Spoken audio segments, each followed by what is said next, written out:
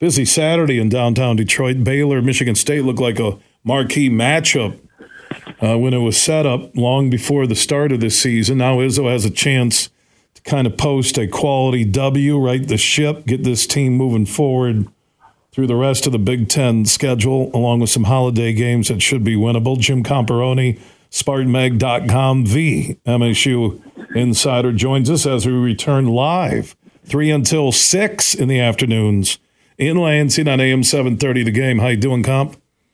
Bill, it's great to be with you. You doing all right, man? Yeah, doing good, and it's good to be back live with the great people from 7:30 a.m. weekdays at 3. Sounds great. Hope you're having a great holiday season and everybody's out there driving safely on a Friday heading into the weekend. Sounds good. All right. How good will the outcome be for Michigan State in this Baylor game in downtown Detroit? You know, Baylor is pretty good. Number 6 in the country, 9-0 on the season. They've not had a really tough schedule. I don't think Baylor scheduled difficult because I'm not sure they thought they were going to be this good. You know, they graduated 3 or 4 guys. They've got 1 returning starter, but they've really replenished well.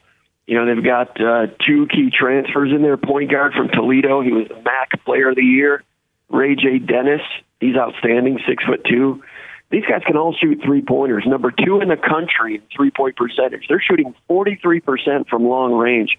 Bill, they've got a guy named Jacoby Walter, true freshman, 6'5", from Texas. Pretty jump shooter, pretty jump shot coming off this guy. He's projected to go in the top 10 of the first round next spring. 6'5" freshman. They've got a center by the name of Misi. He's from Cameroon, 6'10".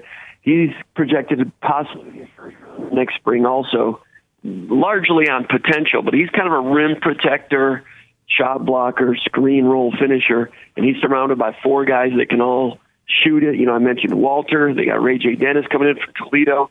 Jalen Bridges, he's a senior stretch 4, shooting about 43% from 3. And they got a kid from Flint in the starting lineup, Jaden Nunn, 6'4", went to Virginia Commonwealth for a couple of years. Now he's going to be charged up. You know, Jaden Nunn was overshadowed, the same high school class that came out with Kobe Buffkin, Pierre Brooks, Imani Bates, Jaden Akins. Jaden Nunn at Flint Carmen Ainsworth was kind of overshadowed as a senior. He transferred to a prep school in Arizona. Now he resurfaces for a very good Baylor team. They're undefeated, number 6 in the country. Michigan State's got their hands full. Jim Comparoni, SpartanMag.com, the MSU insider, joining us on the Roast Umber Coffee guest line. I have a lot of people stop and ask me what is going on with Michigan State basketball. What would be the one thing you would look at and say, this is why they've gone from preseason number 4 to struggling? What would that be? Got to make shots. You know, you got to create good shots, and then you got to make those shots. I think Michigan State's been reasonably well at creating good shots for the people that are supposed to be their shooters. But Jaden Akins has been, you know, he was a 40+% 3-point shooter last year. He's been substandard.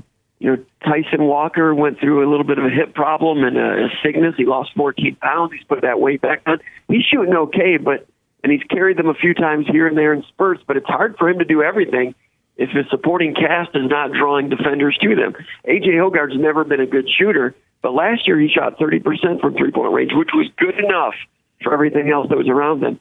And then Malik Hall, the guy I've been talking to you about all offseason, he needed to be a good stretch shooter to replace what Joey Hauser was. He's done a good job in some ways. You know, he's had a couple of good games, played well against Nebraska in the post, off the dribble, but the stretch shooting has not been there for him. He's shooting 20% from 3-point range, which is the worst of his 4-year career thus far. Those guys all have the ability to find their rhythm, find their range, and become better shooters. In the meantime, if they're not going to shoot well, you have to be a very good defensive team, very good rebounding team. And Michigan State has not been very good in those areas either. They've been okay in rebounding, but not up to Michigan State standards.